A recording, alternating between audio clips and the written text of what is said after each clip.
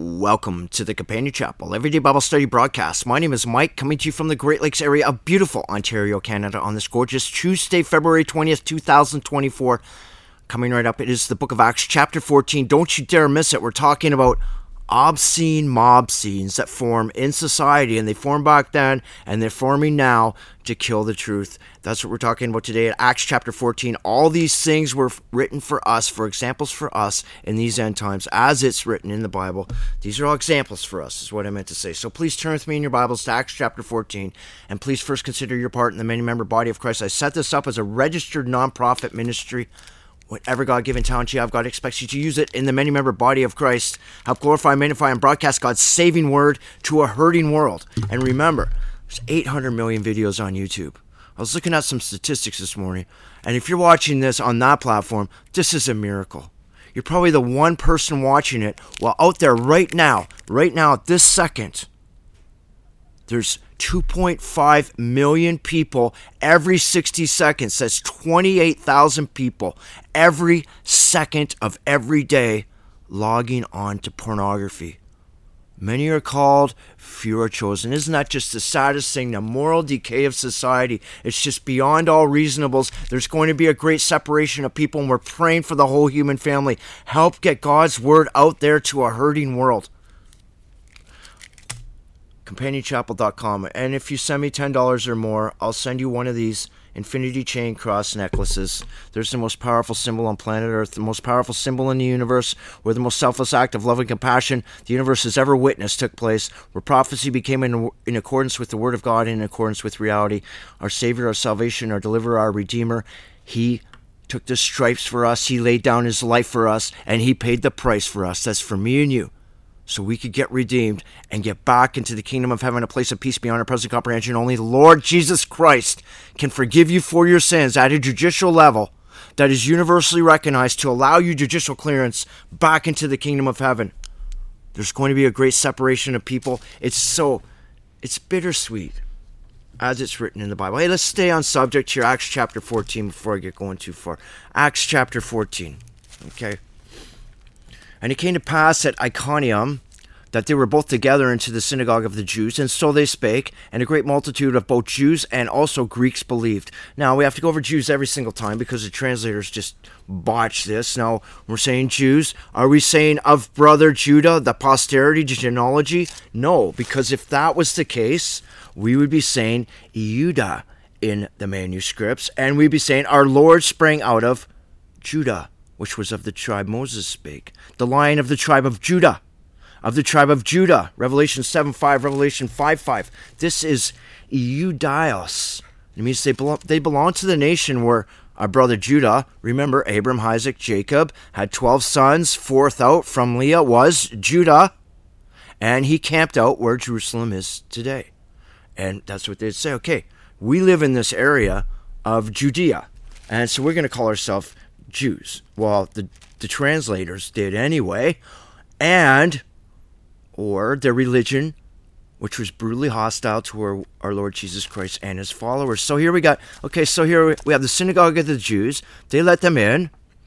I think this is Paul and Barnabas, and they got to teach the Bible. And the unbelieving Jews stirred up the Gentiles and made their minds evil, effective against the brethren, the unbelieving Jews. Okay, so there's the people that are hostile to the Lord Jesus Christ and the truth, the elite clergy and their followers.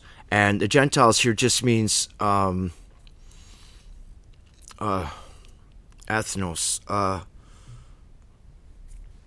Gentiles. Okay, Gentiles, that's what it means. Greeks, Gentiles, same thing. In this context here. I'll say, so how did they stir things up? By slander, okay? By casting doubt on the truth. And this is through hatred. And watch the hatred here. A long time before abode they speaking boldly in the Lord, which gave testimony unto the word of His grace, and granted signs and wonders to be done by their hands. That means the significance of their work and the effects. Look at the people that are coming in and talking about the Lord, thinking about the Lord, thinking about, okay, we have to get back to a place of peace beyond our present comprehension. There's nothing more important than where you go when you die. Nothing. It goes on for an eternity. This little 100 years or less, what are you going to do with that time? Like for myself, okay, so 57. I've had 40 solid years to learn one book. And the things I did in that 40 years, I'm repentant. I'm a new person now. But what is your excuse, Jesus Christ, going to say? You never took the time to get to know me. You never even took the time. Depart from me. Get lost. Just go play somewhere else. You're all about yourself. I gave you this chance. And Isaiah chapter 5, God says, what more could I have done? I gave my only begotten Son. For God so gave his only begotten Son. He so loved the world, he gave his only begotten Son. In the beginning was the Word, and the Word was with God, and the Word was God, and the Word became flesh at that point, at conception. And then did what? This Bible says, dwelt among us. Isn't the manuscript says, tabernacled amongst us. He covered us. He's your covering. You say, my Lord Jesus Christ, I surrender my entire existence to you willingly. Please cleanse me of everything of the darkness, everything that is offensive to you and your kingdom.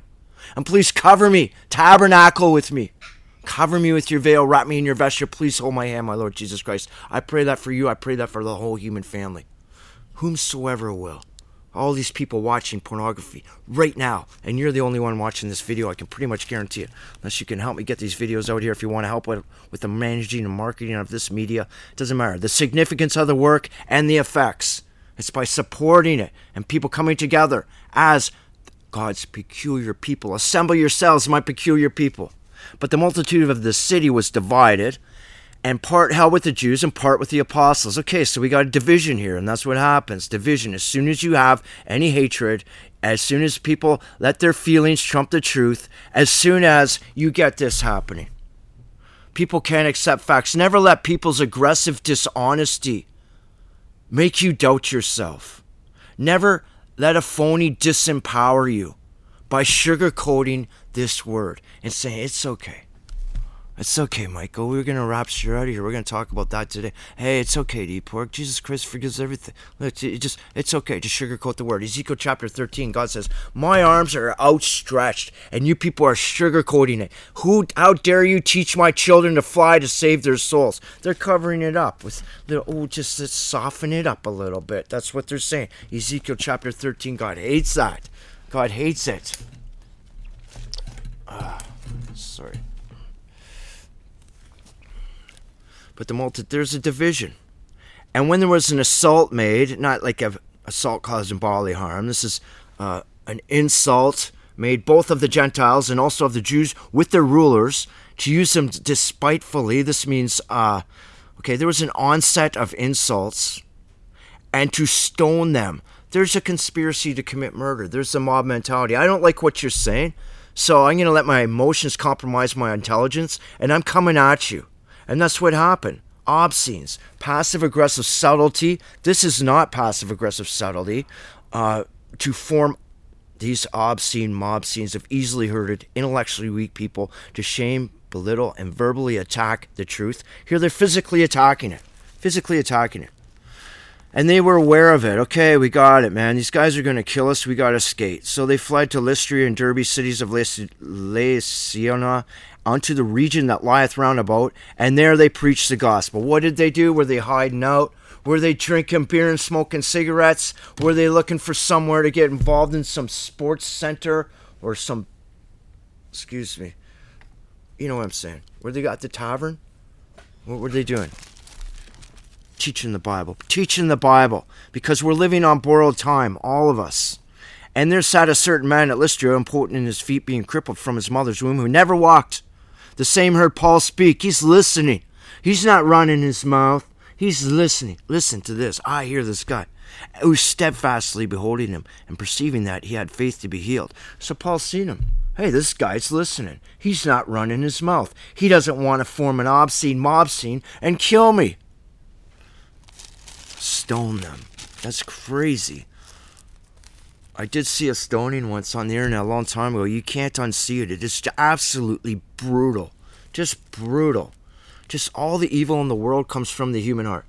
And said with a loud voice, here's Paul, stand upright on thy feet. And he leaped and walked. It's one of the last times for these sort of miracles for this reason. For this reason here. Because when the people saw what Paul had done, they lifted up their voices, saying in the speech of Lycaonia, the gods are come down to us like the likeness of a man. They started worshiping him. So it started off like, okay, we're going to establish this ministry. God is the God of the living, not the dead. God can just leave it at that. Okay, we're going to establish this and we're going to allow these people to do certain things. This doesn't happen anymore. For this reason right here, they're going to start, calling people gods. And it's going to go to people's heads and it ruins everything. And they called Barnabas Jupiter. I don't understand this. I read the manuscripts just a few hours ago. It's Zeus. That's what's in the manuscript, Zeus. And they call Paul, it says Mercurius here, that's Hermes. Okay, so you have the father of the gods and the messenger of the gods because he was chief speaker.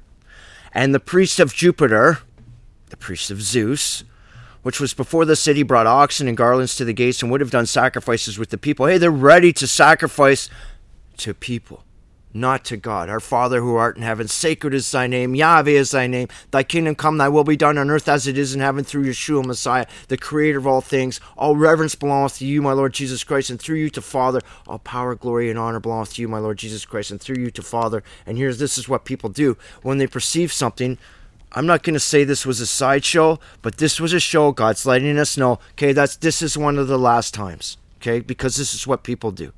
Okay, so here's the sacrifice, which when the apostles, Barnabas and Paul, heard of it, they rent their clothes and ran in among the people crying out. Yeah, they freaked out and made a scene. They got mad and upset when people considered putting them on a pedestal. They ripped their clothes, but not when beaten or treated poorly, which they took like a badge of honor.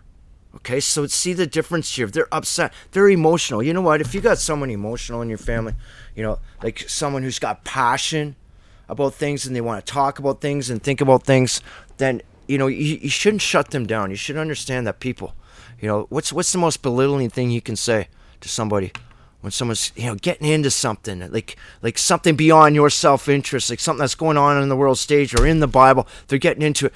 Oh, you sound so angry. How belittling, how patronizing, how condescending. That happened to me for so many years. It's just horrible. You do not have to put up with it, man. You're going to have to understand one thing. And we're going to learn this in this lesson. And this is something that's so hard to even say. But it's the truth. And it's the saddest thing. We pray for the whole human family. We pray for the whole human family. But most people are a waste of time. And we learned that in that thread when we went yesterday to 2 Timothy chapter 11. Or chapter 2. And I'm going to have to go there now because I didn't really mean to say that, but I was just like, but foolish and unlearned questions avoid, knowing that they do cause strifes. So you got to watch that people are sitting back and taunting you. And this is shun profane and vain babblings. To stay within the threshold of the truth. And when people want to come along and taunt you and all the vain curiosities that they want to come up with, if they haven't earned their spot to ask you a question in the Bible, then don't bother casting your pearls before swine. And never attempt to deify somebody either, because they're just going to be like that. It's a horrible thing to say that people are a waste of time, but they have to come around and they have to prove themselves. God's got nothing to prove to you. We have everything to prove to God. And that includes people in the many-member body of Christ who have sacrificed their time and their whole life over to trying to teach the Bible to people you don't even know. Don't bother try and reason with a scorner. I'm just going to quote Proverbs chapter 9:8. The mockers are the ambassadors of arrogance. They will hate you. And the Hebrew word for hate is saneh. And that means a personal hatred. You reason with a wise man and they will love you. Okay, so just always remember that. I don't know why I got taken over there just now, but I'm going to stick with it. And I'm not going to, but I'm just saying, okay, people rent their clothes, ran among the people, okay, and saying, sirs, why are you doing these things? We are men just like you, with like passions, and preach unto you that you should turn from these vanities unto the living God, which made heaven and the earth and the sea and all things therein. In the beginning God created the heavens and the earth. That's in the beginning wisdom was there before the first Adam was formed on the highest part of the dust of the earth, when the whole universe was a pulverized dust. Proverbs 8. What's God saying? When I became a consciousness, I possessed wisdom. That's why wisdom, chokmal, is feminine in the Bible. All the verbs leading up to it are masculine. It's feminine. It's something God possesses. Wisdom. I possess wisdom. I started to create. I created a whole human family. I created the heavens and the earth. You ain't seen nothing yet in these flesh eyes. All we can see is the physical world, physical matter. That's all we can see. You ain't seen nothing yet. When you see the heavens, the architectural and engineering feat that's beyond our comprehension, that's right just beyond our current perception of physics. We see this planet, a self-sustaining, look at this planet. Earth, created the heavens and the earth, the self-sustaining planet of perpetual life created in spectacular order and beauty. It's a crown jewel of our solar system, but you ain't seen nothing yet. But Paul's just saying, listen, give it up for God. He's the creator, who in times past suffered all nations to walk in their own ways. Nevertheless, he left not himself without witness, and that he did good, and gave us rain from heaven and fruitful seasons, filling our hearts with food and gladness. There's verse 16 and 17. Is a remnant of truth lesson. Out there, you're going to have to find a remnant of truth. They're like 1 in 10,000 or even less. As it's written throughout the Bible, there's a thread about remnant of truth. There are barely any out there. Remember Elijah's tripping around going, I'm the only one left. I'm the only one. Woe unto those who build house onto house. And it goes on and on. Trying to find a remnant of truth. And listen to what Paul's talking about here. Are we talking about physical matter here? Or are we talking about spiritual matter? Nevertheless, he did good and gave us rain. Are we talking about rain from heaven and fruitful seasons because it fills our hearts with food? If this was talking about, a grilled cheese sandwich with a nice tomato on the side, maybe some cucumber, down that we fill our stomachs with food and gladness. Fill our hearts with food. This is spiritual food. Rain. That great thread that runs through the Bible, Deuteronomy chapter 32. My doctrine shall drop as the rain. Right off the first page of your Bible. It hadn't rained yet. God hadn't told anybody anything yet. He hadn't rained down his doctrine yet. But a mist came up from the earth, just in case you think otherwise. Right in the first couple verses of chapter 2, the very first chapter of your Bible, Genesis. I will rain righteousness down on the just and the unjust. Huge thread through the Bible about what rain come down from us. Fruitful seasons. Seasons means at their appointed times. Producing fruit. Remember, those who produce good fruit. It's not an apple or an orange. Remember that. It's, you shall know them by their fruits. Where is that? Matthew 13, I believe. You'll know them by their fruits, I think. Wolves in sheep's clothing. So here we go. God's word comes down. There's a remnant of truth available for you wherever you are. You have to look for it. That's on you. And with these sayings scarce restrain they the people that they done sacrifice unto them. So barely, okay, so now you straighten it out. Now this is quite the contrast here. A major contrast. We go from finding a remnant of truth. That's your job. You have to do that. That's on you. You'll know when somebody's teaching the Bible, chapter by chapter, verse by verse, from the manuscripts through the lexicons. You'll know it right away. But here we go, right away. Remnant of truth to death squads. Here come the church death squads. Death squads sanctioned by the mainstream church to kill the truth. And it happens today. Today it's more passive-aggressive, right? Passive-aggressive subtlety. They'll just trash you or downvote you or whatever and try and get you off the internet and try and shut you up because it's not convenient for them. They think that this Bible's the Bible's not written for your convenience.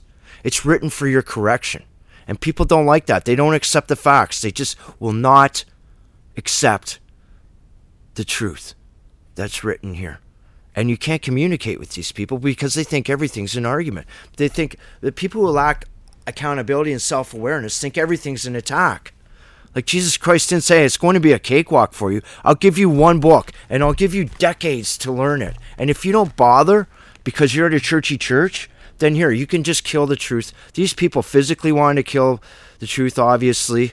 And it's the same thing. Slander's the same thing. And there came certain Jews, this is elite clergy and their followers from Antioch. Here comes the death squad. They follow Paul and Barnabas all the way from Antioch into Iconium and persuaded the people, having stoned Paul, drew him out of the city. Drew him? The word in the manuscript says they dragged him. Suppose they dragged him out and left him for dead. Okay, this guy's not going to tell the truth anymore, and our churchy church can just go on now. We can eat pork, we can flop on the floor like a fish and say that speaking in tongues. We can teach rapture theories, which are just an absolute lie, and pretend that we don't have to go through tribulation, and we're going to talk about that. There's a tribulation thread right in this chapter. dragged him out. Howbeit the disciples stood round about. Look at this. Like, Paul used to be a lead Jew henchman. Don't forget, Acts 7, Acts 8. Stephen got stoned to death while Paul was consenting. Acts 9, 1, 2. Paul was a death squad leader. And now, he's the one getting it.